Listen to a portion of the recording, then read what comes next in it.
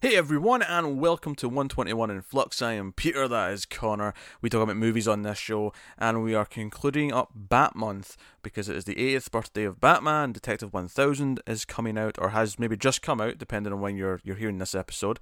And this is the final Batman movie we're doing this month, which is The Dark Knight Rises. We did the first two in the Nolan trilogy. We did obviously the four previous films.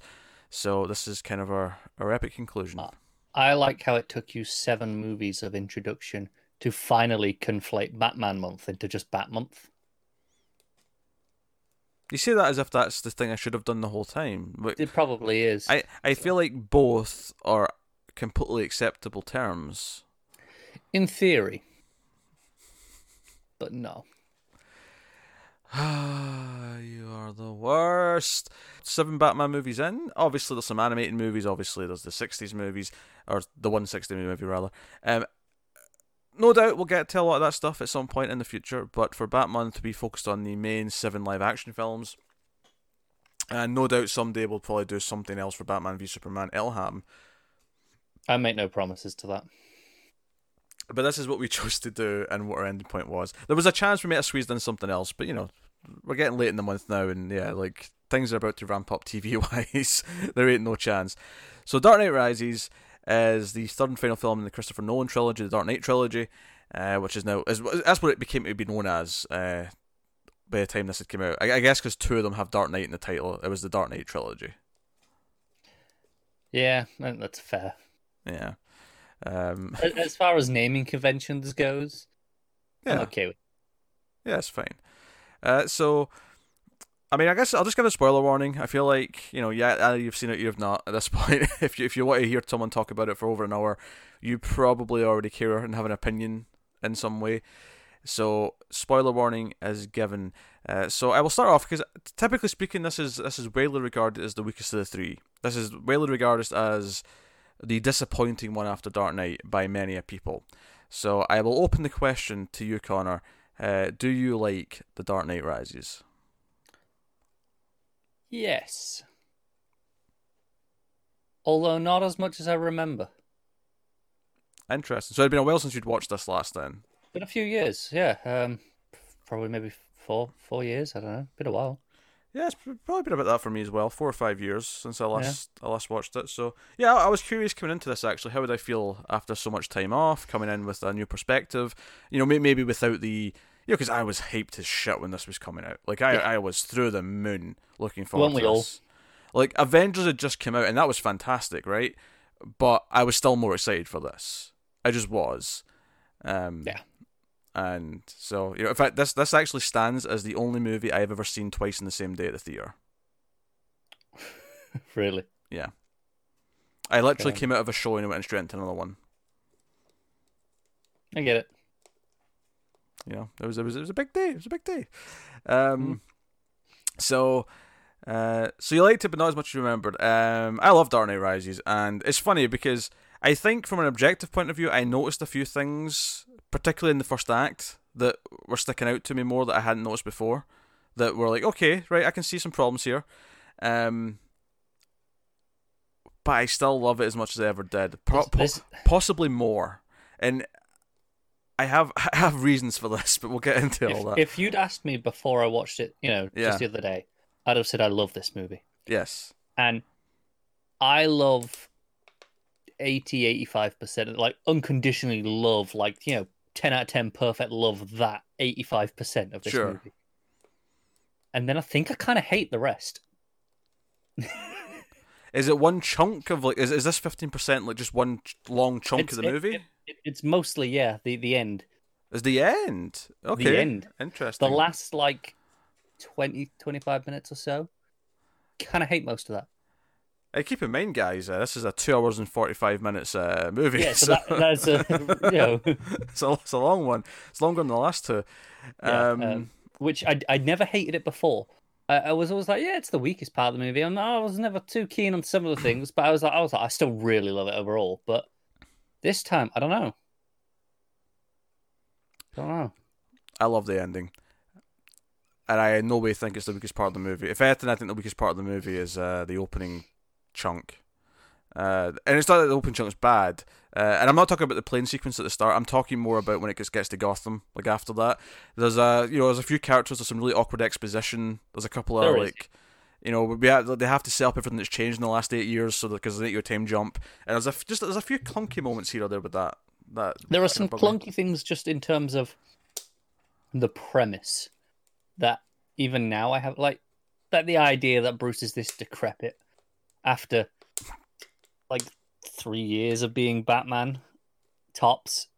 It's not 3 years. It's 1 year. That's what I said. Tops. I'm assuming there's a bit of a time jump between Begins and 6 Dark months. Knight. We know how long it was. It's 6 months. Right. So you're telling me 6 months, and then he stopped. Right.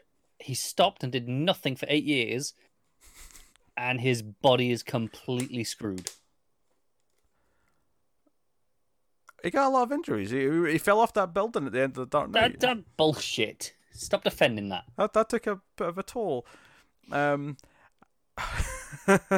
He was running away at the end of that last. He was literally sprinting. He was fine. Right after falling off the building. He could fight through the pain, and then you realise later. And now he's walking around with a walking stick. He's hobbling around. Is it ever confirmed in this movie that he literally never went out as Batman after that night? I'll think it is. I'm pretty sure it is, actually, because that's the last appearance of the Batman. That's the whole point. I don't know. This does not bother me. For whatever reason, this is one of these weird complaints that people have about this movie that they've had since the day it came out. And this is not the first time I've heard this. And I don't mean from you, I mean just in general. I've heard people whinge about this. I've also heard people whinge about the fact that he puts that leg brace on and all of a sudden he's fine. I get it. I get that that's not perfect. This is the most because Batman of the three. Hold on. So here, first thing I want to talk about. And this is the most comic booky of the three, by far. This is the one where Catwoman and Batman are standing on rooftops talking to each other. This is the one where it feels more like a comic book plot in a traditional sense. The structure's probably the most traditional, even though it's the most directly adapted from any sort of comic. To a point, yeah. It's kind of mixing a few things. Bit of Nightfall, bit of No Man's Land, bit of... Yeah, but that's a lot more than either of the last two, which were kind of just the generic stories, right? They weren't not bad. I mean, generic for comics. They weren't adaptations of specific, it's this. I don't think I like the use of the word generic, but I know what you mean. Yeah. As soon as I said that, I was like, that was a poor choice of words. I can see you wanting to jump down my throat at it. Oh, I will. So it's the most comic book of the three, and here's why I think that works and why I like that. Because one of the things that got into this viewing, right, after watching Batman Begins and Dark Knight again, is and I love Dark Knight watching that again last week, is I was worried that this one might suffer a little bit because I always remembered it being the most comic booky of the three, and it being the most sort of traditional comic booky in the sense that it has kind of some goofier, and goofy's not even the right word. It's not goofy by any means. It's just got some more tropier elements from comic books. Here's why I think it works. Because one of the big themes of this movie, of course, the idea of The Dark Knight Rises, the idea of the legacy, because you were talking about the first film is about fear, the second film is about chaos. Both of those themes do return in this one, but ultimately this one's about hope, right? That's kind of where we leave off in this film. It's the idea of legacy, which is something that we started discussing back in the first film. The idea of legacy, Batman, being immortal, all that, blah, blah, blah. I think it works that this one's the most comic booky, because the idea is that at this point, Batman as a concept is now a myth. It's now a legend. It's the idea that by this point, it's kind of evolved into just being a comic book movie in a way. And I think that's intentional. I think it's intentional at this point. Batman does feel a little bit larger than life than he did in the last couple. I think that's actually kind of part of the point. And it feeds into the character of John Blake. It feeds into the characters of some of the kids that we hear talking about how, is the Batman coming back? Because one of the things that I think has worked better for me with each viewing is the idea that not everyone just believed that he'd killed Harvey Dent and the cops. Some of the younger people refused to believe that. They didn't, because they had this idea that the Batman had rules and that he wouldn't break those rules. That there was an ideal to uphold, and it's something that Batman himself never understood. That he was an inspiration to people and not just wasn't just fearful to the bad guys, right? And that's why this being a bit more schlocky in a comic book way actually I think kind of works. It's this evolution from what's come previous, and it's a kind of a meta thing. It makes less sense in the world in a logical sense. It's more about looking at the movies and how it's kind of achieved actual comic booky in the third one. It's too big a jump.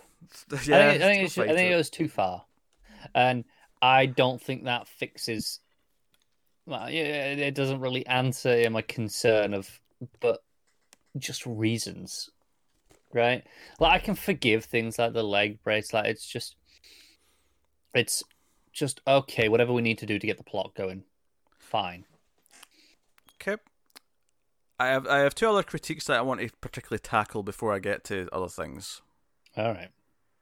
Because I'm delighted to say that after watching this again, worried that I might have went down on it over the years, I have come out of this wanting to swing.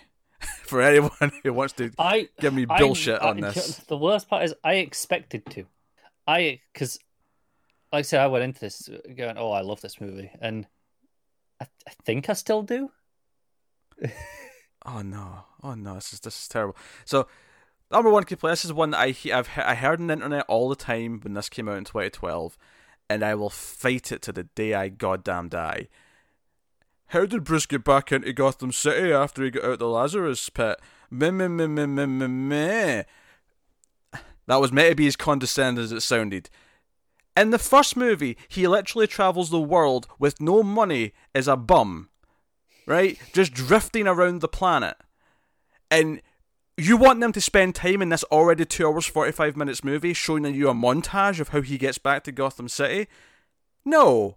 It would be a waste of time. It would be a waste of pacing. I don't have a problem with how he does it. I think the time frame's a little questionable. By the time he gets back, though, it's like a day until the bomb goes off. Yeah, but I don't know how long it took him to get there. It feels like it doesn't take much time at all. But by the time the bomb goes off, it's 5 months since they set up the bomb, and I know during that time there's at least one point when they confirm it's been like 2 months or 3 months since that happened. So there's theoretically at most 2 months for him to get back. See, if you tell me he's got 2 months, plenty of time. Yeah. The problem is, it felt more like it was about a week and a half, if that. Maybe there's like some concrete evidence to like really like dig out of the script. Maybe there is, but it felt more just like more just an establishing thing that bugged me on this one more than the how it happens. What there was something like this in one of the last two movies as well, where I was like, the timing of it didn't quite line up for me. I felt like it just needed something establishing to fix it. I think at the very least he has a month to get back. That's fair. Do you know what it's like? It's like in the last movie where Joker leaves the party, right? Yeah. It's just this weird. It's just that weird, and like it's forgivable. It's fine, and I'm honestly I'm not too bothered about this. I'm just kind of saying how I feel. It just needs a little something to establish it. Like it's not a big deal. My video's frozen. It's fine. Just keep going. It's been on it. It doesn't matter really. It doesn't. But it would have. It's just one of those things that's like, okay, but it could have been really easily fixed. Which is fine, but people act like it's like a huge plot hole. It's not a plot hole. It might feel stilted, but it's not a plot hole, and I will defend that. And this is not to say that I don't have critiques that I'm going to bring up, because I do. Like I do have critiques that I already said the opening like chunk of the film's a little bit clunky and all this. It's when Modine's character, the cop, the lieutenant. Oh yeah. When he's talking to the congressman, and they're like talking about Gordon and his family having left, and the idea that they've not seen Bruce Wayne for so like it was a lot of clunky exposition just kind of being thrown at me. Yeah. But the other critique that I wanted to comment, this is a bit broader. This one is I've heard people complain that the film has this problem structurally because Batman returns twice, right? He or to put it in the movie's title's terminology, he rises twice, and I actually will fight this completely in a genuine kind of like, no, this is genius kind of way. Because hang on, I thought we were doing your critiques. What the hell's this? We're not doing my critiques. I never said we were doing my critiques. I said I had one more critique I wanted to fight. Oh, okay. I just wasn't listening to you. I said I was going to get to critiques later. I just mentioned that one that I'd already kind of mentioned and elaborated on it. So if you can comprehend the words I'm saying, you'll be following along just fine. The video freezing is really funny. I know, it's really bugging me. It'll snap back into it, don't worry. It's just Connor's internet. So my internet's been fine, thank you very much. Oh, mine's has been fine, it's fine. Yeah, the big thing is people say that he rises twice, and that's really weird from a movie kind of premise point of view or a structure point of view. here's the thing. The movie, the point of this film is that the first time he comes back, he doesn't really come back. He comes back out of arrogance. He comes back out of ego, where he thinks he's needed when he's not really needed. When he comes, again, listen to Alfred. Alfred's speaking sense, right? When Alfred's saying to him, "No shit," when Alfred's saying, "No, like you're older now, don't do this. Give the police the information, let them handle this." He out of this sense of ego, out of this sense of grandiose kind of statement. He wants to be back. He's a purpose to live again, right? It's this idea of having a purpose again. And it's like what Bane says to him when he gets to the fight. He's like, "Victory has defeated you," like that moment, right? He's right. Victory has defeated him. And a lot of this film is about him finding the fear again. The idea that he only eventually climbs out the pit when he embraces the fear, right? And the movie really symbolizes this by having bats pop up at this moment. Yeah, it's a bit over the top, isn't it? I kind of love it. But that was one of those moments where I don't think I'd ever really comprehended a feeling on it before, like if I liked it or disliked it. And this time, looking at it with a more critical eye, I was like, really? You really felt you needed that? I'm okay with it because the first time he tries to jump out, he's desperate. The second time, he's out of anger. It's not until the third time where he embraces why he actually needs to do it. He kind of accepts that it's not just about him. It's coming full circle. It's coming full circle. There's a lot of things in this trilogy. Yeah. It's about embracing the fear again, and that's kind of... Because I think one of the things is the problem with Bruce as a character before he comes back and goes through this metamorphosis, as it were, is that he's lost that fear. He's also lost the drive to do anything, or you could argue that he is fearful that he's obsolete, and he does it for the wrong reasons. And that's why ultimately, when he realizes why he needs to come back, once the problems got into this ridiculous, scale in the second half of the film, and he does need to come back, and the Batman is needed again, because even Gordon is wrong at the start of the film, and Gordon says he must come back, he must exist. Gordon's almost wrong at that point, but it's true in the second half of the film. He is needed.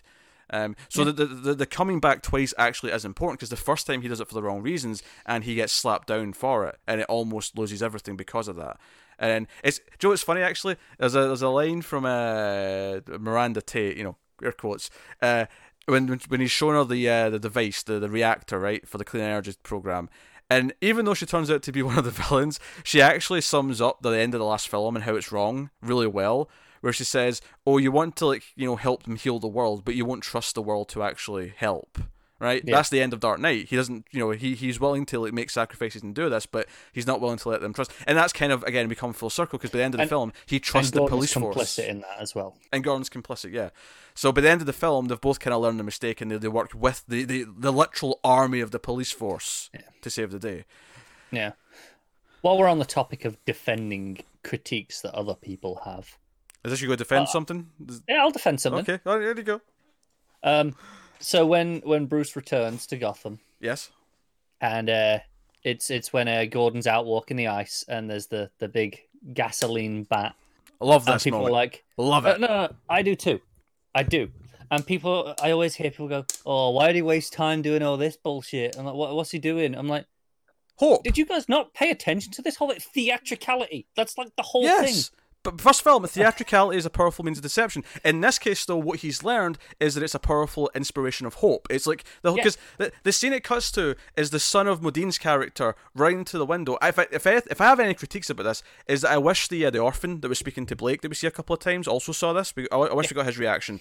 The idea that hope has returned and the city knows that they're not alone anymore. Because that's the thing. Up until this point in the film, like they're abandoned, because there's that scene where the president's speaking on the radio and Gordon's like, "Oh, it means we're on our own. Gotham is on its own. No one can do anything." And this is like, "No, you're not on your own. Batman's here." No, I know, it's beautiful. But this is one of those things that people always complain about, right? This is like one of my top 5 moments of the entire trilogy. Suck it, the lot of you. I'm not having this. Oh, I'm with you on this one, because I've got problems. We'll get to those. Yeah, but this ain't one of them. I love this. Wrong on this one. This moment's fantastic. And do you know what I love? I can defend this movie too. Do you know what I love about the first half as well? Is that as much as Batman's doing it for the wrong reasons, it doesn't change the fact that I'm still kind of fist pumping for all of his comeback stuff.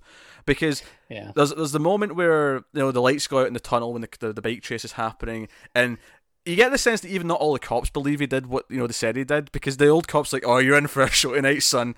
Yeah, and he pulls out and goes, "What the hell are you playing at, kid? Come on." But do you know what I love about that moment, right? So it's really cool when he comes in. I love, again, going back to it's more comic booky, there's that shot where he walks in when the guy's off the bike, and you just, like, the feet come in with the cape, and you just hear the like, as he walks in, the whimpering sound. And it feels super like, no, Batman's back. It feels like he's got even more presence than he's ever had before. But the moment I love is after he's chased down the bike with the tablet, and it's finished its transfer, and he's and all the cops are chasing him. Like, this scene represents his ego, because there's literally like 30 cop cars chasing him, and it's basically him thinking, I'm good enough to deal with this. And there's almost a smirk in his face. See when he gets like surrounded and he's there with the bike and he's looking around and he's sort of like planning his escape with the what do you call it, the big truck with the cars going on it. They have a name? I don't know if they have a name. You know what I mean? Know. The truck that carries like 8 cars at a time or whatever. And he shoots down the thing. I assume they have a name. You assume. It's not just a tow truck. A tow truck's just a... It's more like a carrier truck. Yeah. But that's not like a thing. Yeah. So someone in the auto industry, please fill us in.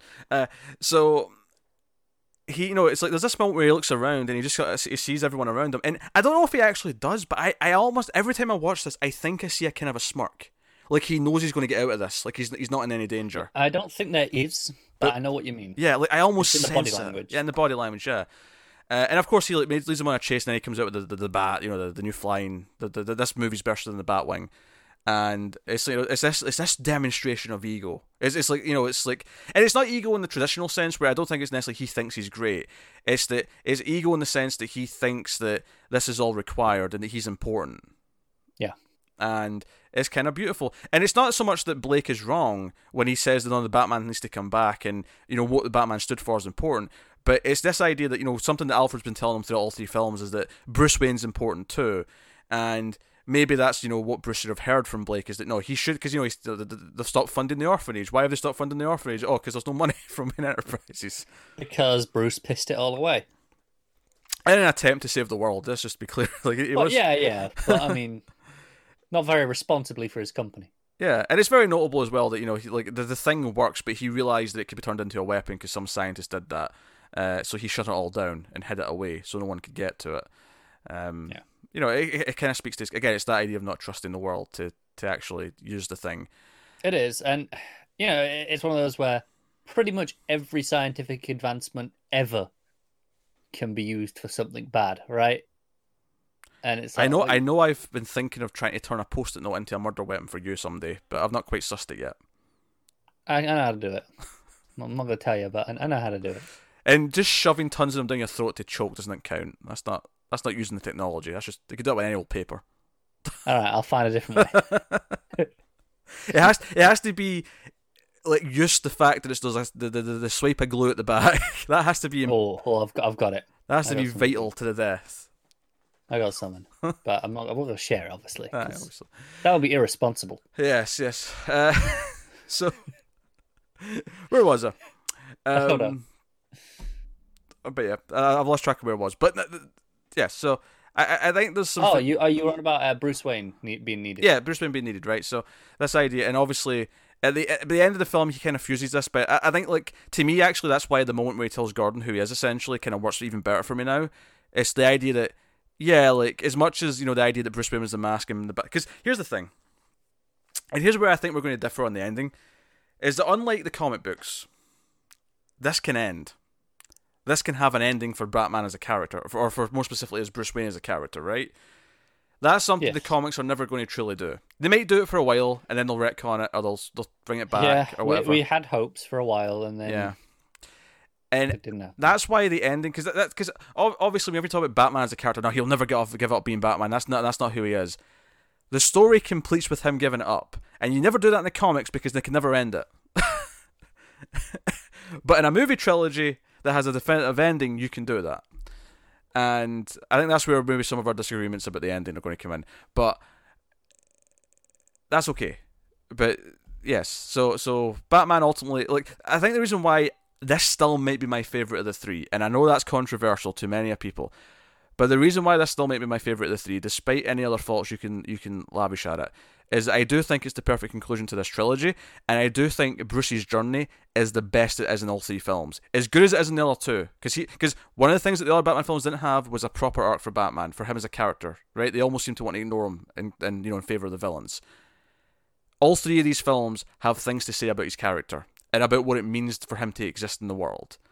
I think from a personal point of view, this has his best story and his best arc. Okay. And I think for someone like Matt, who obviously we do the comics podcast with, who hates Because Batman, as much as there's a little bit Because Batman in his attitude early on, that's kind of what it is. He's kind of evolved to a point where he's like, because Batman, I'll do it because I'm Batman, damn it. He fails. Yep. He learns. He basically learns humility in failing, and that gives him the fire to fight back. So I think there's lots of things. So as much as you're saying there's some Because Batman early on, I think it's almost intentional because that's his attitude. Fair enough. I'm not going to fight too much on that. The Because Batman stuff is very, very low down on my list of concerns. That's in the elements that, yeah, I can overlook that. Sure. I'll go on then. Get your complaint about the ending out of the way. There's multiple. It's pretty much the entire last 20 minutes, like I said. I think I hate. Pretty much everything from the Talia reveal. I'll give you Talia. Talia is the weakest part of this movie. I will not defend Talia. I like the concept of having Talia in there. I think I think there's a better way to do it. Especially the concept of legacy in this movie, right? Yeah. I understand the point of, oh no, we can play with the legacy through that, but we were already getting that in Bane. Like we were getting the Bane is the League of Shadows now. That is the legacy, whether Raz wanted that or not. It's all about being full circle. I wonder if it's almost victim as well, just to the idea that, because he has a daughter in the comics, we have to do the daughter. Like, if we're going to bring the League back, we have to do the daughter because it's a comic book thing. Maybe. I wonder if that's almost it. I know I agree, Talia is the worst part. Her death is not a great moment, and... Do you know what? I laughed at part of her death scene this time. Mm-hmm. Because after she dies... The bomb has, a minute and a half going on the clock? Yeah. And they all just stand around there looking at her, like looking at the dead body. I'm like, what are you doing? Go get the bomb, you idiots. That's fair. I would fight you in that. Natalia's the worst part. And it's not that she's just bad for that character, it's that she actively ruins Bane, who is, up until that point, maybe my favourite part of the movie. Because I love Bane in this movie. I love Bane in this movie up until that point. I think Bane is fantastic. His attitude, his tactical sense, his physical prowess as well. Obviously, I do not agree that she ruins Bane. I agree that she takes the movie away from him. There's a difference. She undermines the point of him, though. The whole idea of Bane's been behind all of this and doing all, and it's like, well, no, it's just been her idea the whole time. Bane's just been the muscle, essentially. He's still got the charisma that he's got. Don't be wrong, but all the tactical planning elements that I like about this version of Bane. That no, he is smart. He is outthinking the Bat. Is gone. I agree. This is the weakest part of the film. Is revealing that she's behind everything and her death, and kind of just how late the reveal is, and her inclusion in general is the weakest part. Like, you're not going to get an argument out of that from me. She's kind of the, she's basically the Katie Holmes of the movie. Not in the exact same way, but she's kind of filling that slot. Still a better actress. Still a better actress for sure. But let's get you mentioned Bane. Let's talk about Bane, because I feel like people like to complain about a certain thing about Bane. Is this going to be the voice? I know people don't like the voice, but those people are idiots. The voice is the best part.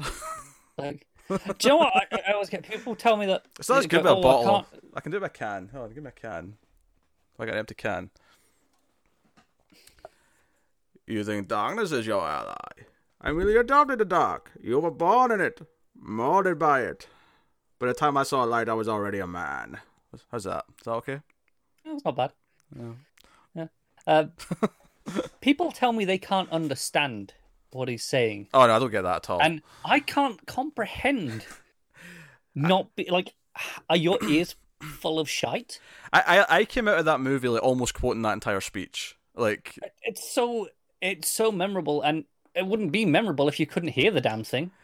I love Bane's voice. Now, admittedly, yes, as an adaptation, this is not comic book Bane. He's not Latino. He's not wearing a literally luchador mask. Yeah.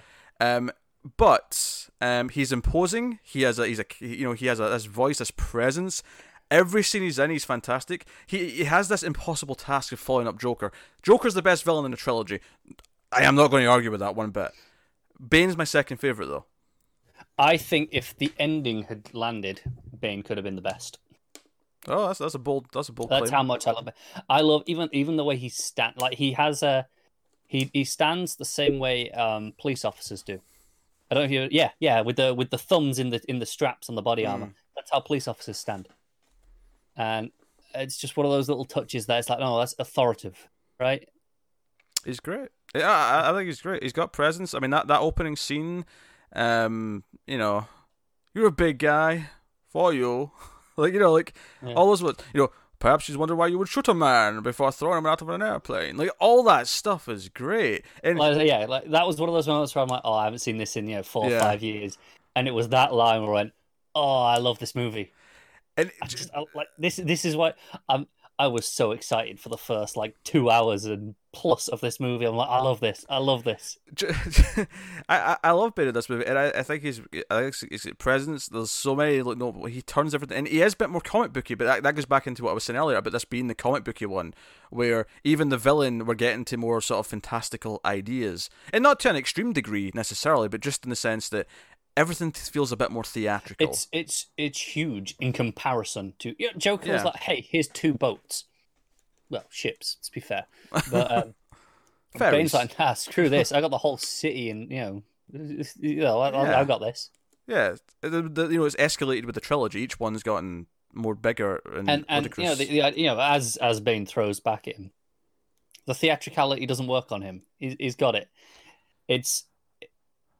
I believe the exact line: theatricality is a good tool against the uninitiated, but we are initiated, Mr. Wayne, or something like that. Aren't we, Bruce? Aren't we, Bruce? Yes. Yeah, we are initiated, aren't we, Bruce? And I'm not going to lie, like the moment that he does the breaking the bat, where he holds him up over his head, because this is the thing. Going into this movie in 2012, I was super pumped, right? And I was excited to what Nolan would do with Bane and what this version of Bane would be. I never thought he would go so far to recreate that moment. I didn't think we were going to get the actual backbreaker. Now, I don't think he actually breaks his back, because one of people's complaints of this movie is that, he heals from a broken back. I don't think he actually did. I don't think he's actually got a broken back, literally. I think he shifts some stuff around. Yeah, he shifted a plate. I think that's what he says, right? He says you get a plate out of a thing or whatever. I took that almost to be similar to a dislocation. Yeah. Like it's popped out of place. You can kind of knock it back in, and it's gonna bloody hurt, but you'll be all right. Is that scientifically accurate? Is this a thing that can happen? I don't know. I don't care. No, I'm with you on this. I don't care. I will tell you now, that sequence, not just the background, everything under under the Wayne building there. There's so much music, and then that scene, it just drops. Silent. It's silent. That scene is hands down my favorite scene of the trilogy. And every single one in the room, all of his henchmen and Catwoman, all watch this knowing that Batman's going to lose. Yeah. And it's beautiful. And we get the speech, we get the shadows betray you because they belong to me. I love this sequence. Everything from start to finish is beautiful. And I pop so hard. I almost stood up and cheered when the bat breaking happened. You're celebrating your hero being decimated, but because he has to come back because the rise after this is going to be beautiful. I know, I'm with you, but this scene, my favorite scene in the trilogy. I love it so much. It's perfect. I can't argue about that too much. And hey, I want to talk about some of the build up to this. I love everything in the tunnels with him leading up to this fight. See when the gunman's firing and it's lighting up the tunnel, and you just see flashes of him popping towards him. It is the most Batman scene ever. It's beautiful. And I think that's part of what I love about the fight as well. It's no, this is Bane. Batman's full on punching. We've seen how his punches take down dudes. He's full on giving it, and Bane just takes it. He's just he's not trying to get out of the way. He's not blocking it. He's just taking the punches in the chest and going, all right, then what else you got? No, it's good. It's fantastic. And it's funny because one of the complaints with Batman Begins is that Nolan's fight scenes aren't that great. I think this scene is him kind of transcending that. And this is him saying, no. It's the one fight scene in this trilogy it's not just good, it's fantastic, but it's the one fight scene that really gets it. Yeah, I don't think the rest of them in this movie are bad though. I think they're better than the last couple movies, but they're not great. The general quality is much better though. And then you've got this scene, which is kind of no, look, this is how you do agree, and there's emotion in it. There's reasons to care about the fight scene. It's great.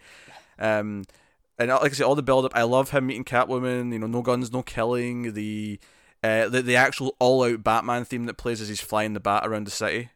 You know, which by the way, good. having watched Dark Knight just last week, that does play once in Dark Knight, like a previous version of it. Right after it cuts to the city, after the bank heist at the start, when you first see the signal come on, you do hear the dun dun dun dun dun dun dun dun dun. Right, you hear it once at Dark Knight, but it's like, you know, it's a bit more simple. It's just that, whereas here it's like, no, it's the full blown theme. Full-blown, yeah. It's full heroic. But what I think is interesting is it only plays in this first half when it's like what he thinks he is as Batman, and then in the second half, because this is a notable thing that plays in the first half. To the simple version of the two notes. Yeah, that's what I'm saying. The two chords, two chords aren't in the first half of the film at all. But the moment he gets out of that pit, you hear them. That's it. You know, when the gasoline goes up, it's the two chords playing. That's all. Yeah, the two chords playing with the gasoline, and it's the two chords that end the film. As it should. Yeah. I mean, it's almost weird actually. The first one doesn't end with that, because I feel like that's how I associate these movies ending. It's kind of weird, yeah. Yeah, it's the dun dun. I can't even do it off the drop of a hat. But so no, all this is fantastic.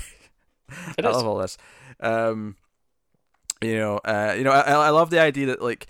And it's not like everyone around him is like, no, you shouldn't be, but because Lucius clearly like, hey, I've got some new toys. You want to see the new toys? Come on, come look at the toys, Bruce. Obviously Blake's leading them on, and I suppose we should talk about Blake. Blake's obviously a character that has to be talked about. Joseph Gordon-Levitt. I was excited by his inclusion. I like that actor a lot. Who doesn't? Coming into this movie, and he kind of represents, much like the younger orphan kid that he talks to, this younger generation who, keep in mind 8 years have passed, but when The Dark Knight happened for his age, he was probably in his teens. Yeah, probably like 14, 15. Yeah. I'll even buy late teens if he's in his mid-20s now. Like I'll buy he was 18 maybe. How old was he at that point? I don't actually know. What, in the film? I don't know. I'm just assuming Levitt was in his late 20s. Maybe playing slightly younger. You're right. I mean, he's 38 now, so he was actually in his 30s already then. Yeah. But he looks young, doesn't he? He does look young. He's got a young face. Got a bit of a baby face.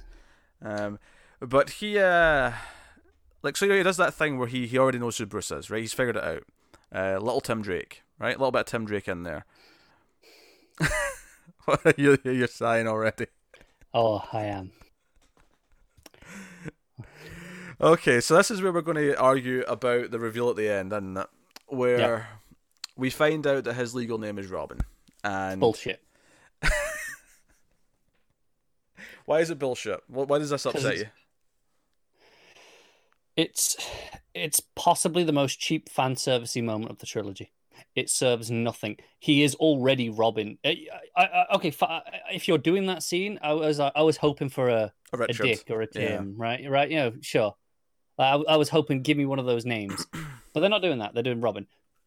Okay, fine. If you're not giving me one of those names of a specific Robin, don't give me any name. Don't do this at all. I don't need it. It's very clear he's Robin. Everyone knows he's Robin. We don't need this bullshit fan service at the end. I do not get this anger at all. I have no problems with this. And the reason why I have no problems with this is because he's not Dick Grayson. He's not Tim... he's not Tim Drake. I thought I messed up when I said Tim Grayson there. He's not Dick Grayson. He's not Tim Drake. He's not Jason Todd. Thankfully, he's not Damian Wayne. Right? He's not Carrie Kelly for that matter either. No. Right. He's there to represent the idea of the legacy living on. Right. And I think the use of the name Robin is there to represent the idea that this is Nolan's idea of what Robin represents. The idea that it can be passed on. I think you could say it's a bit on the nose actually using the name Robin, and I can't really argue with that if that's how you feel. It doesn't bother me that they use the name Robin, but to me that's the point. Is he represents all of them because it's the idea of it living on. It just feels forced. I think you get that if you take out that one scene where you not even the one scene, but one line about his name, right? You take out that. He still goes and he discovers the cave at the end, and it's like, oh no, the legacy lives on. All of it still works. It just doesn't need this stupid Robin thing.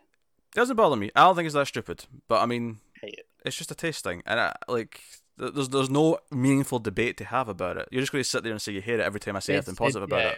I am, because it's fan servicey bullshit. Because you're going to be petty about it, so there's no point in arguing. Yeah.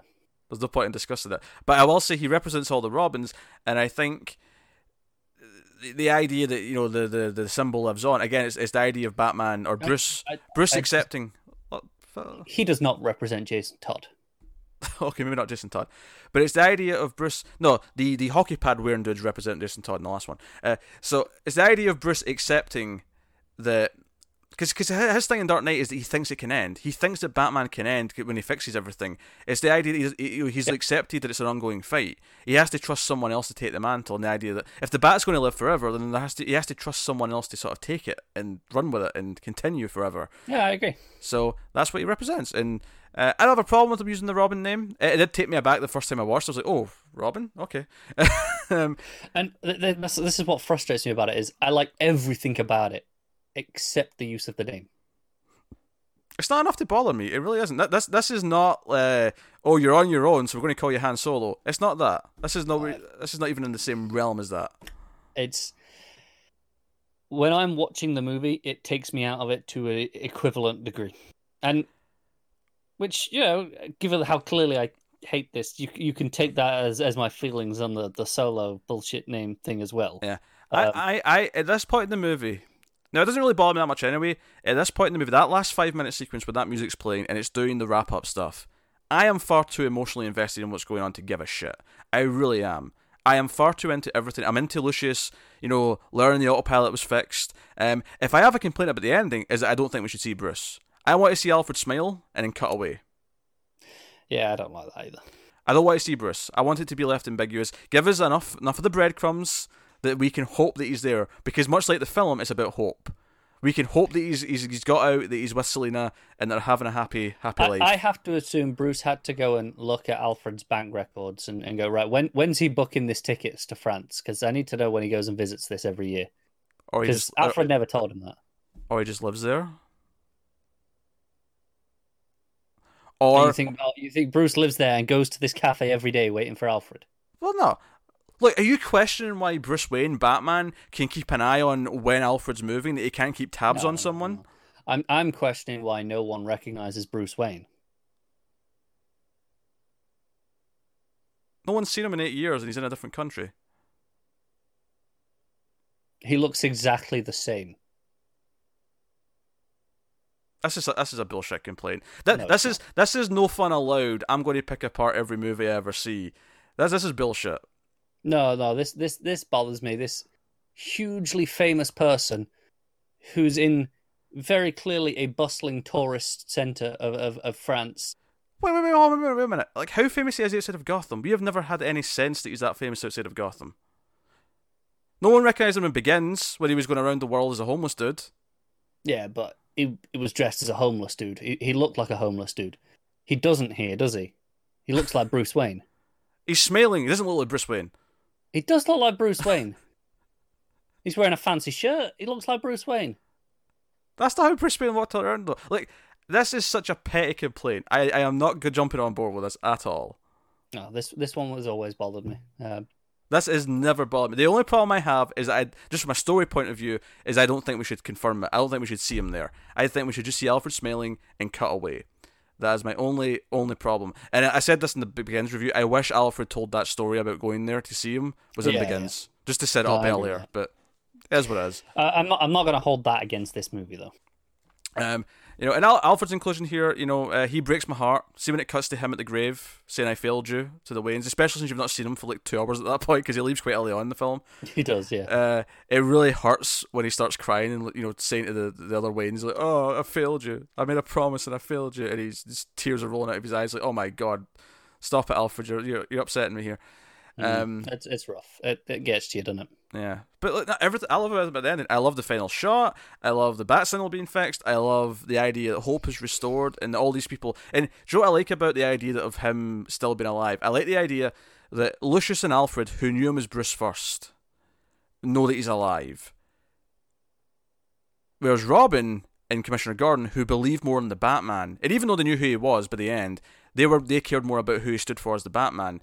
They don't necessarily know that he's alive as a person. They just, like, know that this has been set up for them now. Sure. The signal's back, and the idea that that's what's important to them as characters is the idea of who the Batman is and was, and what that can mean going forward. I like that aspect of it. But no, I will happily defend all these stupid ending complaints. Talia, I will give you Talia as the weakest part, and she does kind of take the movie away from Bane at the end. I will give you that. At that point, though, it's more about Bruce's sacrifice, or the seeming of having a sacrifice. One more nitpick at the ending. Okay. When he's giving his identity to Gordon. Mm-hmm. I get the point is supposed to. It's kind of a callback to how he gave Rachel his identity in Begins, right? It's a quote, something that only they'd recognize. You don't buy that Gordon would remember it after all this time? I think it's too vague. I mean, I'm sure he remembers doing that, like putting a coat around Bruce Wayne, sure, but I don't believe that's the only time he's put his coat around a kid. Yeah, come on. No, I'm not buying that. I'm not buying that it's specific enough for him to immediately go, "Oh shit, Bruce Wayne." Do you know what the annoying part about this complaint is, though? Is I don't think you can. This is something you can sort of shrug and make your face at and be like, "Oh, I don't buy this. That he would remember this," but you can't really make that call for anyone else but yourself. Like, you could say that, but you can meet other people who have weird memories that would be conjured up by any sort of thing. I'm not saying he doesn't remember doing that. Perfectly fine with him remembering the act of doing it. My problem is it's such an unspecific act that I don't believe that he's not done that to many a person. I think in Gotham. I think you're ignoring the idea that he puts that with other things and it clocks that he's Bruce Wayne. That it makes sense. And are you telling me that, like, doing it with Bruce Wayne, the rich parents got killed early in his career, wasn't one of the most memorable nights as a police officer he's ever had? Maybe. I don't know. Again, this feels like one of your weird complaints. Like, you had a complaint in a comic book recently that someone had to walk into another room to answer a phone because everyone has phones in their bedrooms now, and it was the most petty, stupid complaint ever. I admitted at the time that one was petty. I said that on the record that this was petty and it was just me. This one, no, not having it. It's if this was my only problem with the ending, I'd let it slide. But it adds up to just another thing in this last 20 minutes I dislike. I have a problem with this. I will give you Talia. I absolutely will. But will you give me the clunky? Oh, the autopilot isn't working. You mean earlier? Yeah, throughout the movie, it's like constantly, hey, this autopilot ain't working. I'm like, yeah, all right, I get it. Because it never feels natural after the first time. The one time Lucius says early on, I think is fine. The rest of it, I don't know. It feels like, hey, you need to be paying. Yeah, this isn't working. You'll only bring it up once then again before the ending, though. I think it's twice, isn't it? It's just when they go and find it again after Bruce comes back, and he makes a crack about the autopilot. I think that's the only time he brings it up. I'll give you that one's a bit clunky, but that one I'll definitely hate. That one though, for me, it's like he's kind of intentionally like smirking as he says it, and he is smirking in that scene. He's actually given... I'm sure it's 3 times in the movie that they mention it before the ending. So I don't remember what the other one is, if there is one. I remember thinking it when I was watching it, but I'll have to double check now. Damn it. I think like when he's going to fly off, like, Catwoman says something to him like, oh, that's it. Yeah. He's like, oh, you're just going to say it to go out there, and he's like, oh, no autopilot. That one, yeah. Okay, no, I'll give you that. The autopilot discussion's a bit.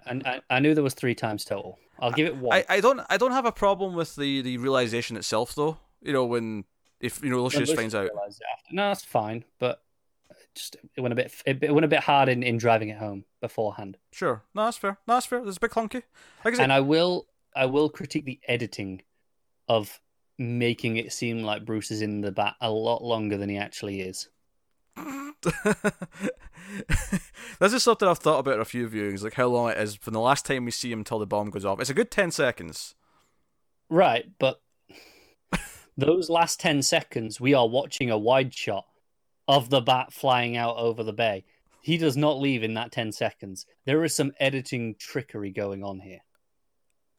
Theatricality is a powerful means of deception. Going to throw it back at you. Uh-huh. No, okay, I'll give you the clunky autopilot talk. I'll give you Talia. I think there's some clunky exposition early on. There's actually one problem that kind of stuck out to me watching this, actually, is, so there's a scene where, so Miranda Tate's helping Gordon and his men, like, try and, like, you know, find the bombs and go around and do things, and they get kidnapped, right, or they get, like, arrested, essentially, by the Bane's militia, and they're brought in. By the way, I love that Scarecrow got a cameo. That was great. Because it's a Nolan movie, so of course Cillian Murphy's in there. Yeah. So, and then, you know, they're getting sentenced, and like, Bane has that always like, bring her to me, you know, he's like, you know, and I'm like, okay, yeah, okay, we go with the twist. What I thought was weird is that this is before the scene where Selina brings in Bruce to get Lucius, and Miranda's in that scene, and it was, that's the scene where it's, oh, I need you to get me back in the game, and then, you know, I like your girlfriend. So Bane let her go again, and then the next time we see her, she's still with Bane. And it was really weird, like, what, they let her back out for a scene, and I know she's in charge. Like, I'm saying I know she can make that call herself, but it felt weird, and no one questioned it. Yeah, it felt weird that I thought that was weird as well. It makes me think that those scenes were meant to be in a different order, and they changed them for pacing reasons, but they never really stopped to think that it kind of messed with that continuity. Yeah, because it was quite a glaring thing as well this time, where, again, it's one of those. It's a forgivable thing, but it takes you out of it, right? And you're going, that's a bit weird. Just for a moment, it was like, that's weird. Yeah. And then I'm like cracking, you know, jokes because Lucius is, you know, joking about Catwoman and stuff. And speaking of Catwoman, I mean, we have to talk about Catwoman. We probably should. Yeah, we've been going about what, 45 minutes. Yeah, Selina Kyle is probably a fairly notable part of the film to mention. And I wasn't sure what to think, you know, before I saw it for the first time. Like, I was like, oh, Anne Hathaway, okay. All right, we'll see how she does. I actually quite like her in the role. She's all right. I don't love her, but I mean, I don't have any glaring problems with her either. Yeah, she's maybe not the most perfect actor for it, but she, you know, at the start of the movie, like, when she like turns on Bruce, you know, she's like being all timid and like, you know, waitressy, and then she kind of goes oops, and she has a little flip out the window and things like that. I think she's solid enough. She's obviously not the standard that Bane is, I don't think, but I think she's solid. I think she's fine, and in a different movie, I'd say she was good. She sticks out in this movie as one of the weaker elements. At least for me. Yeah, in terms of just characters. That's fair.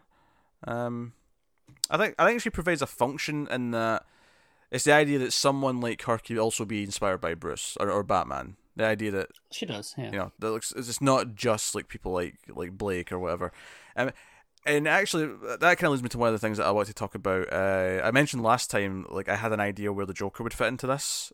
Like, admittedly, the script may have been very different, but if it was going to be similar to this, I think Joker would have gotten out of Blackgate with all the prisoners, right? We'd had the Hello Beautiful kind of moment almost from Dark Knight Returns,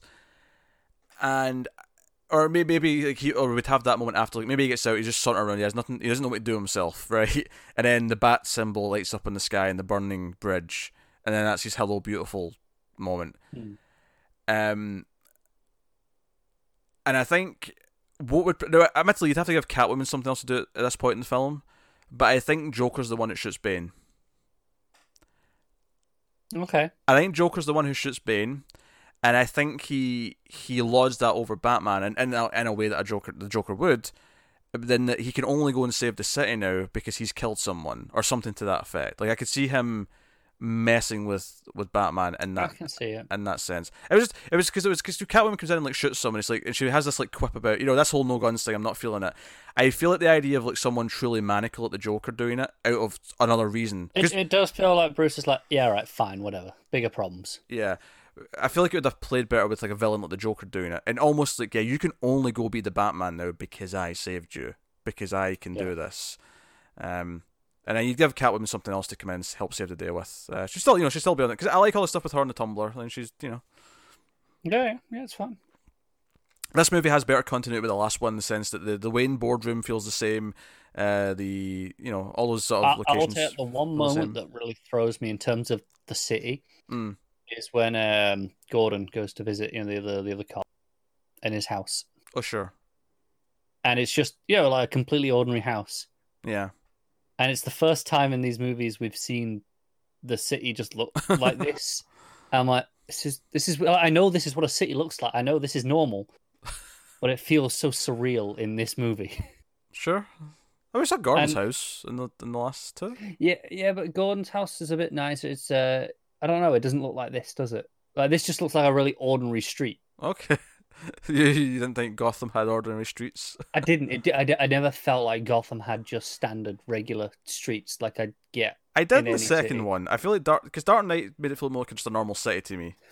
It made it feel more like a normal city, but it still had some elements that John, I think it is. I think Mm-hmm. it still feels like an urban metropolis in Dark Knight. This street is like something I'd expect to see closer to the suburbs. Like it's getting out towards the edge of the city where I see these sorts of streets. And again, I buy that it exists. Yeah, Gotham has an edge. Yes. Yeah, no, I'm not complaining about this. I'm just saying every time I see it, it strikes me as weird that I'm like, oh yeah, Gotham has a city bit like this that looks normal. It always throws me because we've not seen it before.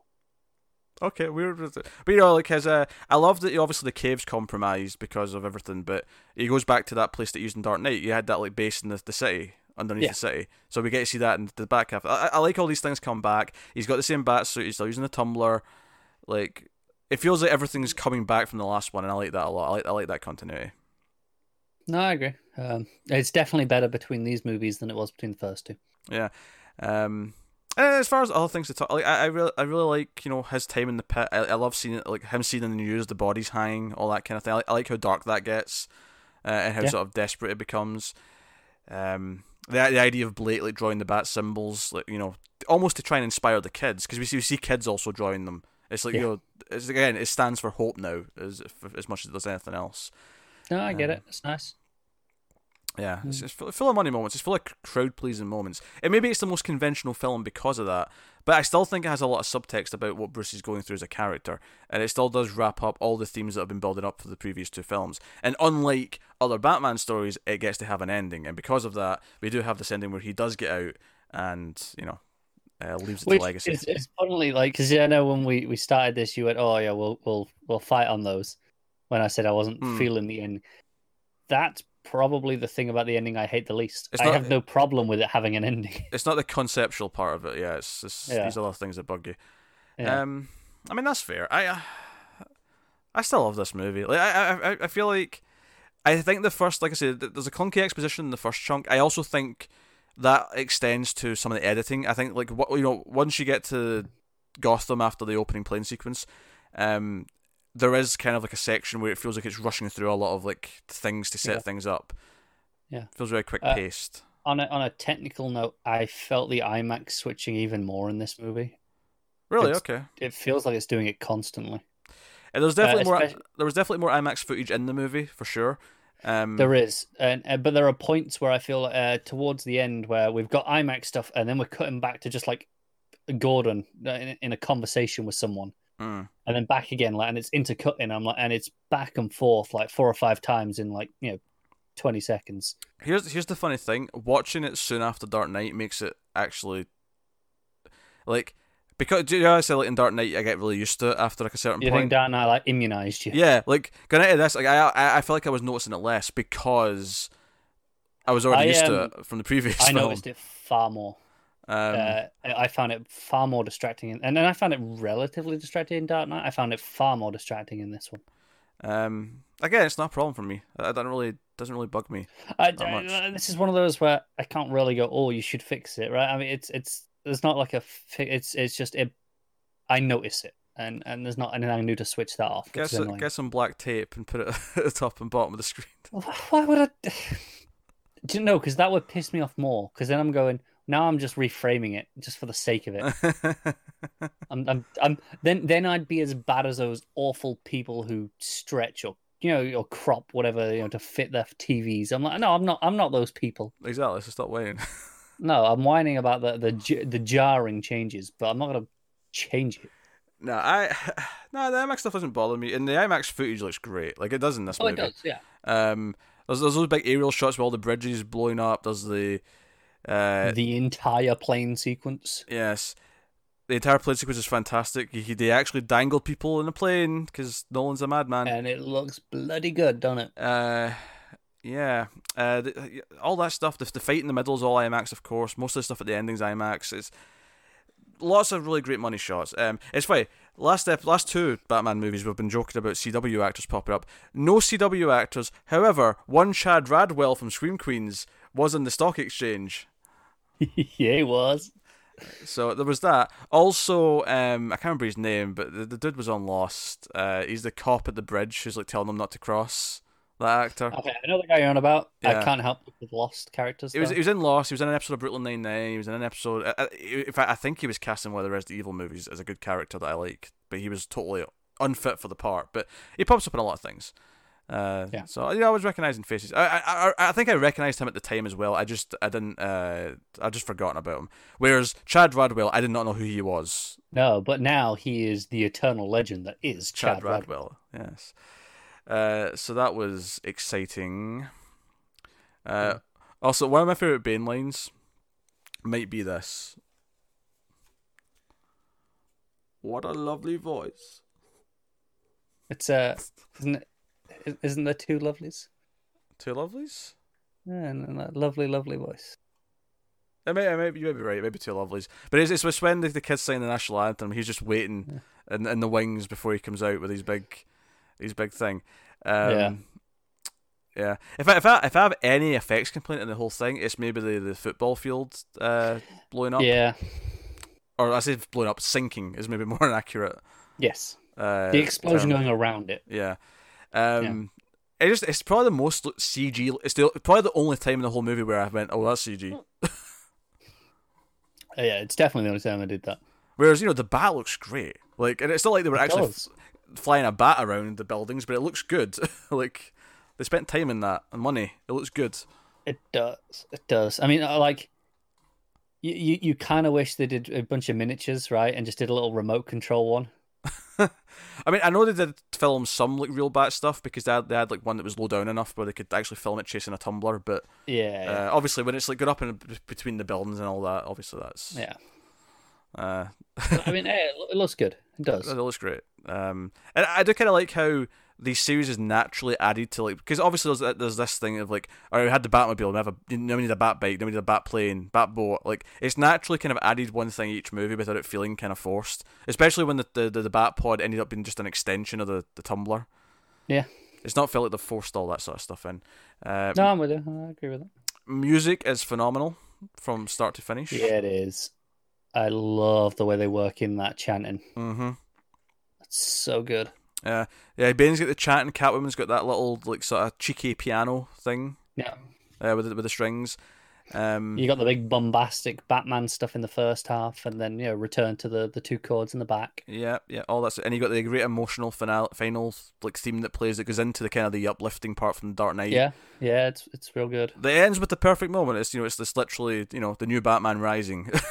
Yeah, no, it is. It's good. Yeah. I remember once speaking to someone actually after seeing this, where they thought it would set up a fourth film where it was going to be Batman and Robin, and I'm like, I don't think you quite understood the ending of this one. It would never have been Batman and Robin. I think there's an argument that you could have had more films in this world. Oh yeah, with Levitt playing, I think, taking the lead. One of my favorite like fan posters for what would have come next. Was it him as Nightwing? It was him as Nightwing, but they spelled it with a K.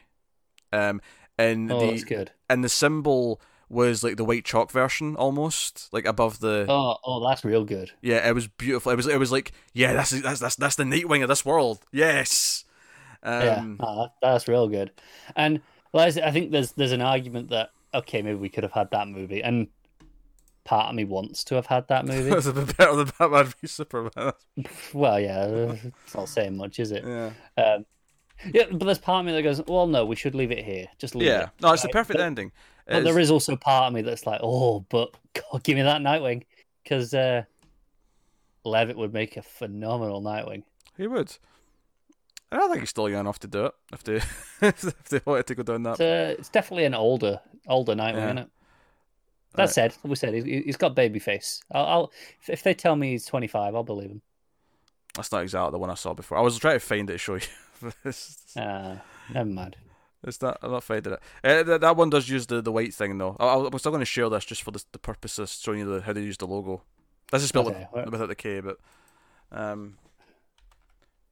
Oh, that's cool. Oh, Oop, didn't see that in the video. Didn't see that in the video. It peeked in. No one saw anything, did they? No one saw a thing. I'll blur it. It's fine. Blur it in post. Yeah. The idea of taking the chalk version that he drew and turn that into the Nightwing logo. Into the blue logo is more the white. Yeah, but no, I mean where the title is. Like, yeah. But do you think the blue on the Nightwing outfit should have been that white bat almost? I thought it was a debate. I think you could argue either way. Yeah. Okay. Because I think I actually thought that in the movie the first time I saw it, that when he was drawing the simplified bat symbol, it almost looked like the Nightwing logo. It does a bit, yeah. Because there's less like detail on it. Yeah, no, I can see it. But no, I thought that was neat. But yeah, anything else you want to talk about? Anything else you want to complain about or praise? I'm thinking. Do I have any more complaints? Honestly, I'm really concerned about what I'm going to rate this because I don't know. I'm sure you could hear how passionate I've been about how much I really love, most of this movie. I mean, I would maybe offer a critique and say that also how we find out the backstory about Raz in the pit when we get the flashbacks feels a bit weird and out of place for the series. Because we've had flashbacks in the movie before, but we've never had someone tells a story and we get a flashback of that story. Yeah. It felt like it was out of a different. Like, it felt out of tone for the series a little bit. It did. That was pretty much when I first saw this. Obviously, I've got other complaints now, but my one big disappointment when I first saw this was we knew Liam Neeson was showing up, and with it being Ra's al Ghul, we were like, "Are they going there?" Right? I never thought they were though. No, I didn't either. Not really. But then, and they tease it when he shows up. It's like, oh, but maybe I am immortal. That said, I do remember before it came out, there was like people were analysing the scene in Batman Begins where the train goes down, and they were like circling things they thought was him jumping from the train to prove that he didn't die. Yeah. I remember that happening. But even in this, where they're teasing it, when in the vision, Raz is like, but Ra's al Ghul's immortal. I'm like, stop bloody playing with it. If you're not doing it, don't tease me. As much as I say the flashbacks felt a bit out of place, I do love that scene. I love Bruce screaming at him, like screaming no, and then it just hard cuts mid-scream. I do really like that. No, that's good. Because then the real Batman music starts to kick in as he starts training. It's like, no, it's time. He's not quite there yet, but like that's where it starts to feel like it's building towards it. No, I'm with you. No, there's so many moments. I mean, it's probably the most fanboy film in the sense that there's so many like just great Bat moments where he's either triumphant or he inspires hope, or he like gets one up on the villain, or the villain gets one up on him. But like, I find myself still thoroughly enjoying this movie, and I think it is objectively the weakest of the three, and that it's not the strongest thematically. I still think the themes are there. I still think the character arc for Bruce is there. Yeah. No, I agree. It's good. Like, I think it's ambitious as well. I think if any faults you can give it, I think you can sort of trace it back to just it's really ambitious. Like it's trying to do a lot of things. I think it's got the comedy beats down better than Begins has still. Oh yeah, I agree with that. You mentioned the I think the biggest laugh for me in this movie is the Gordon's trial, and death by exile. If you think we're walking out onto that ice, intentionally, you got another thing coming. And he's like, all right then, death by exile, and every time that gives me a good chuckle. No, I like that. I actually love the and this is actually fun. Remember how in Dark Knight we had he does that when he disappears on the roof with Harvey Dent, and that's taken out along Halloween. Now, I'd read that before I saw Dark Knight, so when I saw Dark Knight, that gave me like a smile, right? Yeah. This was the opposite, where I hadn't read Kingdom Come before I saw this, and maybe a year or two later, I read Kingdom Come for the first time, and the moment in this film where Batman's out the scene, and Batman turns around and goes, so that's what that feels like, right? That moment. That's a moment from Kingdom Come. It's Superman, it's not Catwoman. But when I read that in Kingdom Come, I got this giddy smell. Like, oh, that sneaky bastard Nolan. He took it from Kingdom Come. Would have been better if it wasn't in the stupid Bat voice. Because no need. No one's around. I get it. Honestly, the only time his voice bothers me in this film, the only time, and it's the time that's obvious, it's just when he's screaming, where's the trigger? It's the only time where I'm like, nah, it's too much. Stop it. Pull it back. Yeah, it's a bit much, isn't it? Where's the trigger? Too much. It is borderline comical. Like, you're trying not to laugh. It's this big climatic moment, and I'm there trying not to laugh at Christian Bale screaming this. Hmm. Because that's it. No, that's my point. There is, I feel Christian Bale screaming that. Then I don't. It's not Batman anymore. I can feel the actor.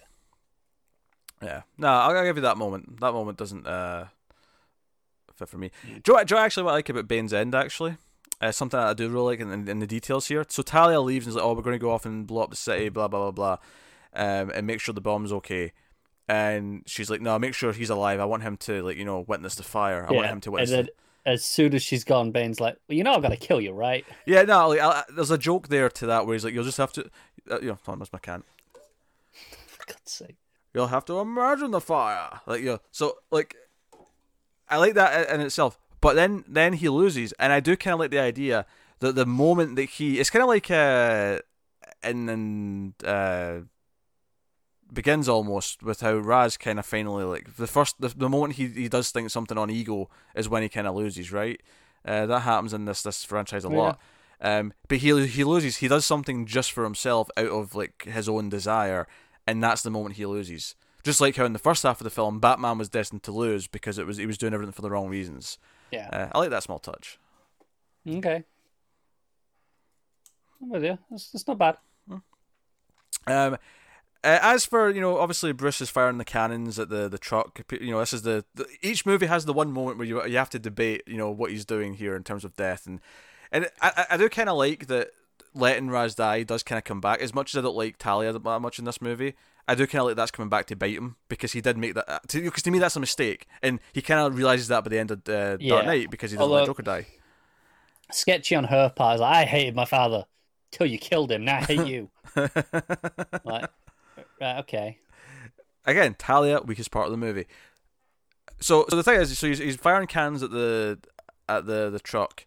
And I was really paying attention this time watching. I was really looking for it and just seeing exactly what is he doing and how do the characters die. Now, I think technically the driver does die as a result directly of his blast. I think Talia technically dies because of the fall after it goes off the thing. Yeah, I think so. However, I was really paying attention to it. It does, see, if you're looking for it, it does genuinely look like he's trying to just shoot the front of right in front of it, because he keeps hitting the ground in front of them.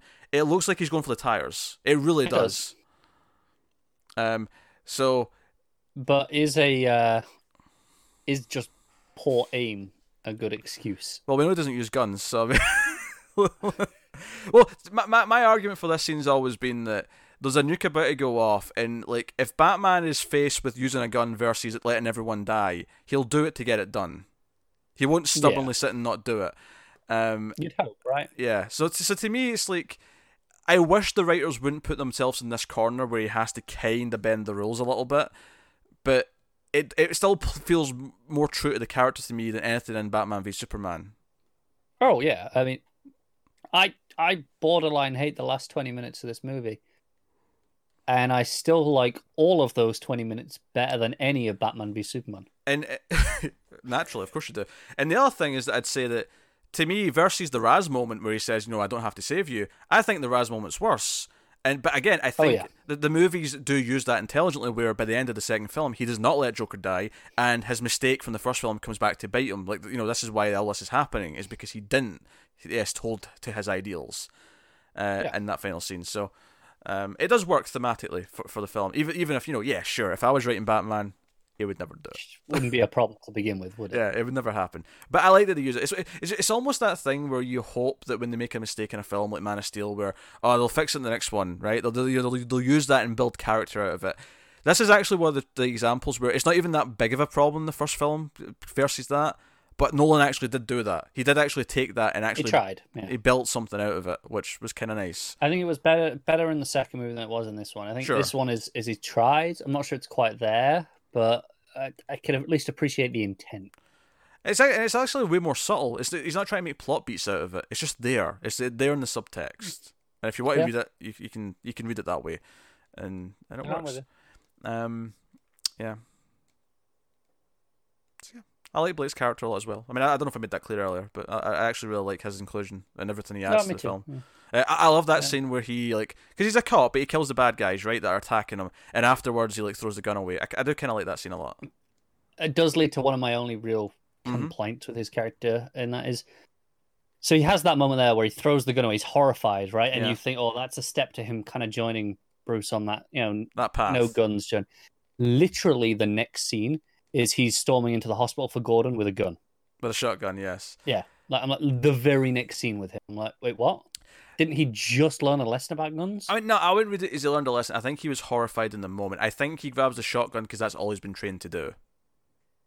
I get it. I think if that hadn't come right after he has this moment, he's against the clock. He's racing because he thinks someone's going to kill Gordon. Luckily, Gordon knows what he's doing and takes out the guys himself. I think the problem is the way it comes off for me is it makes that moment with the gun feel like it has no weight because he chucks it away and he's horrified, right? And then immediately it's like, right, where's the next gun? It's a scene transition problem almost. Yeah.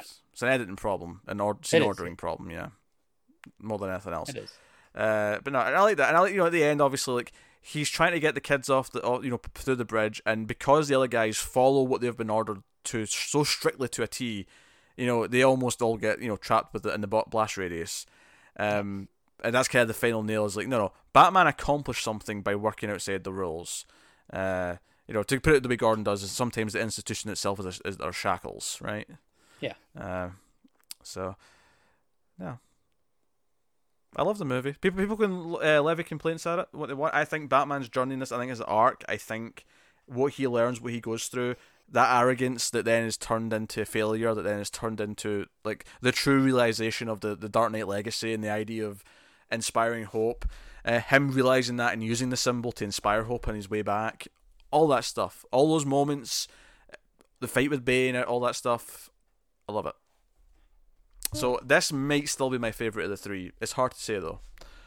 But objectively, I think it's the weakest. If I'm looking at this with a critical filmmaking eye and a critical script sort of doctoring eye, I would say this is the weakest of the three. It might still be my favourite though, regardless of that. I think it's always been my least favourite, even though it has some of my favourite moments. In some ways, I always come back to Begins being my favourite, even though it's I gave it a lower score than Dark Knight, right? But it's got something different in its tone and its mood that just works for me. This one, like I said, I love so much of this movie, like I really do. And then I kind of hate it. And the problem is that the chunk that I hate is the end, where it's supposed to all right, let's bring it home. I love and it doesn't for me. See, whenever I listen to the soundtrack and I listen to that final track, Rise, and it's so good. It's literally the final 7 minutes of the film, the music of that part. Yeah, I know. I tear up. Like every time I watch this film, I'm tearing up. Do you see that speech at the end when Gordon's like speaking at his funeral? Me too. I tear up every time. Every time. It's beautiful. Yeah, it's not like everything in the last 20 minutes I hate. Like I like the stuff at the graves with Alfred and Gordon's speech, right? There's just a lot of it that I have problems with, and pretty major problems. But how much does that ruin the rest of them? Because if you told me to watch this movie again right now, I'd still watch it because Bane. Here's the thing. The problems you have are not the conceptual problems. The final point that it's making with the legacy living on, with Gordon having the signal again, with him rising, that final fist-pumping moment still works for you. You shouldn't let some technicalities of the Alfred and Bruce stuff get you down. Because that's what these are. They're technicalities. No, they are. There's just a lot of them. like I said, from Talia's turn, so where you have her reveal, undercutting Bane, her death. You've got the Gordon moment. I thought was a bit weird. You've got Robin. You've got Bruce being seen in France. Like that's 6 pretty big moments in the last 20 minutes that I outright hate. And I'm like, how much do I need to take away from my love of the movie overall because of those moments? Even though the point of the movie and the point of the ending I still like. Hurry up and rate it, you menace. Jesus Christ, I'll be here all day. We are, so I don't know. If you'd asked me, I can tell you before we came into, before I was watched this, last time I rated it, it was at like a 9 or a 9.5. Mm-hmm. I think it was a 9.5. Dock half a point and call it a day. Come on. No. I don't think that's enough. Dock a whole point then. I'm going down to the 8. Go down to an 8. Oh my. Yeah, I'm docking 1.5 points. So now I shall rate it. Yeah, here comes a 10. I mean, arguably I should, because arguably I said I think it's my favorite, and I gave Dark Knight a 10. Yeah, but like I said, I still think Batman Begins my favorite, and I rated that lower than Dark Knight, which is fair. So the question becomes: Do I let my critical, film brain take over your feelings? Take over the feelings a little bit. Do I let the feelings run wild, or do I split the difference? Do I go somewhere that kind of honors both, doesn't go too high, doesn't go too low? It doesn't go too low for how I feel, but doesn't go too high for what my critiques are. So I'm going to be conservative. Cool, 9.5. 9.5 is what I'm giving it. See? I'm acknowledging that objectively it is a weaker constructed film than The Dark Knight. But I freaking love it. And I will watch this 100,000 times again rather than Batman v Superman. 100,000 times. Ben Affleck could have been a good Batman. He was a shit Batman. He was a shitly written Batman. His costume was too bulky. I don't like almost anything about that Batman. I will fight people on this. I don't have a problem with his costume, actually. It's too bulky. I don't like it. He's like a tank walking around. There's no agility. Batman should have agility. Sure, I don't know. I thought the costumes are... Look... Ears were too short as well, actually, while we're on the subject. Ears were too short. Okay, fine. I'll give you the ears were too short. That is... Let's be honest, that's a nitpicky one, isn't it? That's as bad as my It's the first thing you notice about this is how tall the ears are. Yeah. Even in silhouette, you see the ears. You do. That's as bad as my thing with the yellow, right? With the on this suit, because you barely notice the bat logo. You have to look for the bat. Sure. Where is it? Oh, it's there. It's bullshit. But we're over that last movie. But no, I don't blame Affleck for... No, I don't either, but I'm just, some people love that version of Batman for some reason, and I don't get it. No, terrible writing. Like, truly atrocious, terrible Murder writing. Man is what he is. Yeah. Still good acting for that portrayal, like, for that script, good acting. I guess, I mean... But... At that point, I don't care, though. No, I agree. But disappointing in that, I think he had the potential to maybe have been the best Batman. And he's done. As an actor. He's done. Yeah, we get to start all again in a year or two. Hey, Matt Reeves, whatever he does, Matt Reeves, I'm sure it's going to be better than that. And will it live up to these three movies? I mean, I love this trilogy. This might be my favourite trilogy. I agree. But how good is the Apes trilogy? Oh, the New Apes trilogy's up there. I mean, honestly, I think a top 10 trilogies is totally a countdown we should do soon. I don't disagree, but that's my point. Is okay. He did 2/3 of that trilogy, and it's goddamn fantastic. That's true, but does he meld well with the Bat? That's the question. We will find out. One way or another, we will know. Does his vision of the Bat line up with my vision of the Bat? And enough. Honestly, I think the bigger question is: does his vision of the Bat line up with Warner Bros. Vision of the? Hope not. Well, it depends. Like, were Warner Bros. Happy with what the last couple movies were? I don't know if they are. I've got no idea anymore. Yeah. I don't think Warner Bros. Knows what they think anymore. Yeah. All right. Well, that was Dark Knight Rises. Yeah, it was. That is the concluding chapter in the trilogy. I was delighted watching these three films again. It had been a few years, so I actually really like enough time had passed where I was really there was no burnout or anything. It was just, oh yeah, I love this. I love these movies. Yeah, no, I'm with you. You know, it's been a good month. Yeah, I mean, just today in the shower, I started doing. See, at the start of Dark Knight, where just before the hockey pad did show up, I was doing "My dogs are hungry," like that line. I was doing that in the shower for some reason. You're going to spend the next 3 weeks quoting Bane, aren't you? Speak of the devil, and he shall appear. So good. Oh yeah, I completely forgot Ben Mendelsohn was in this, by the way. So did I.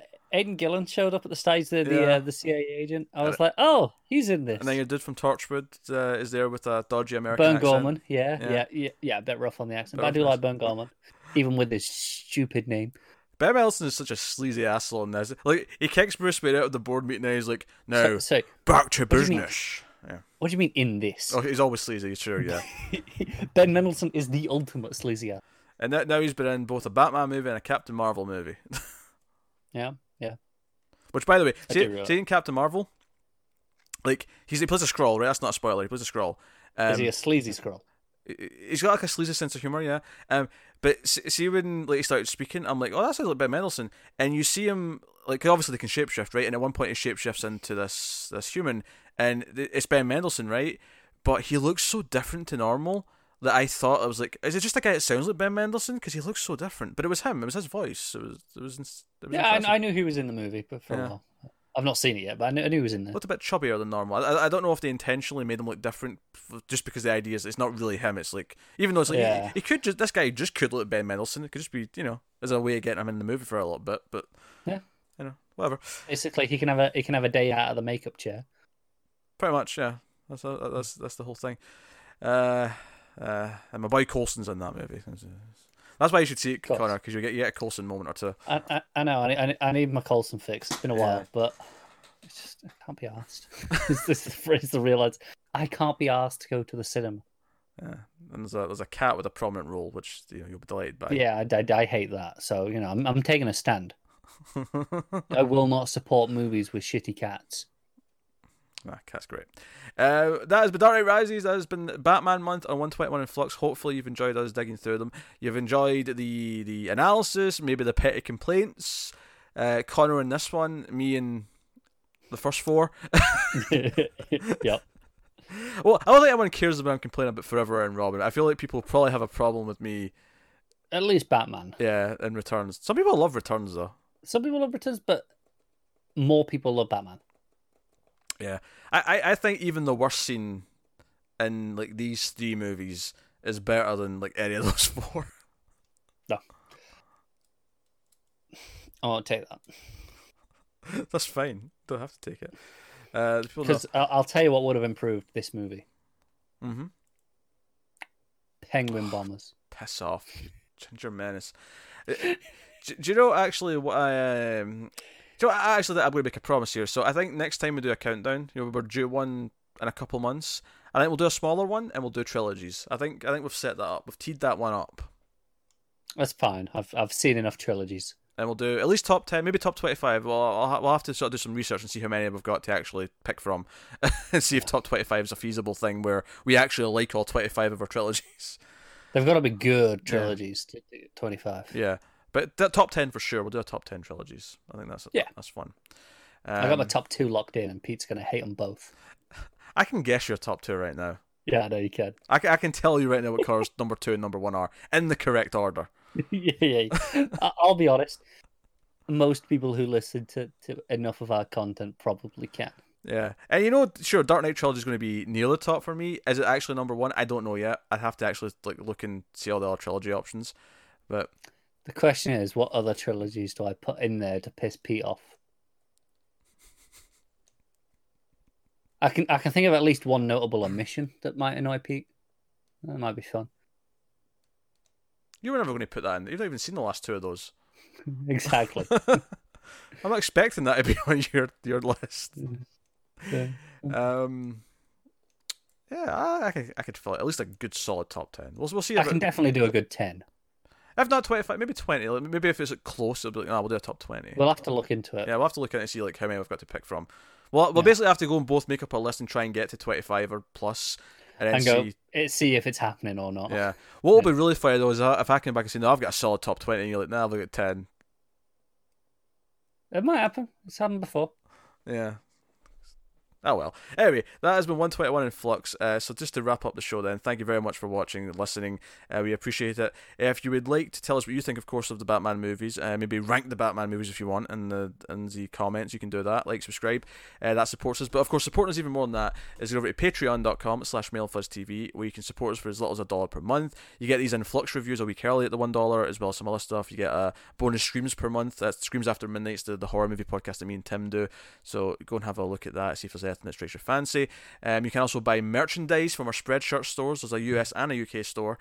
There's links in the description to both, with t-shirts and hoodies and all that kind of thing, if you want to have a look at that. And then otherwise, I think that's us. So thank you once again for watching or listening. We always appreciate it. Keep watching movies, guys. And if you can get it, it's always nice to have diplomatic immunity. What does Bane sound like in diplomatic immunity? Diplomatic immunity!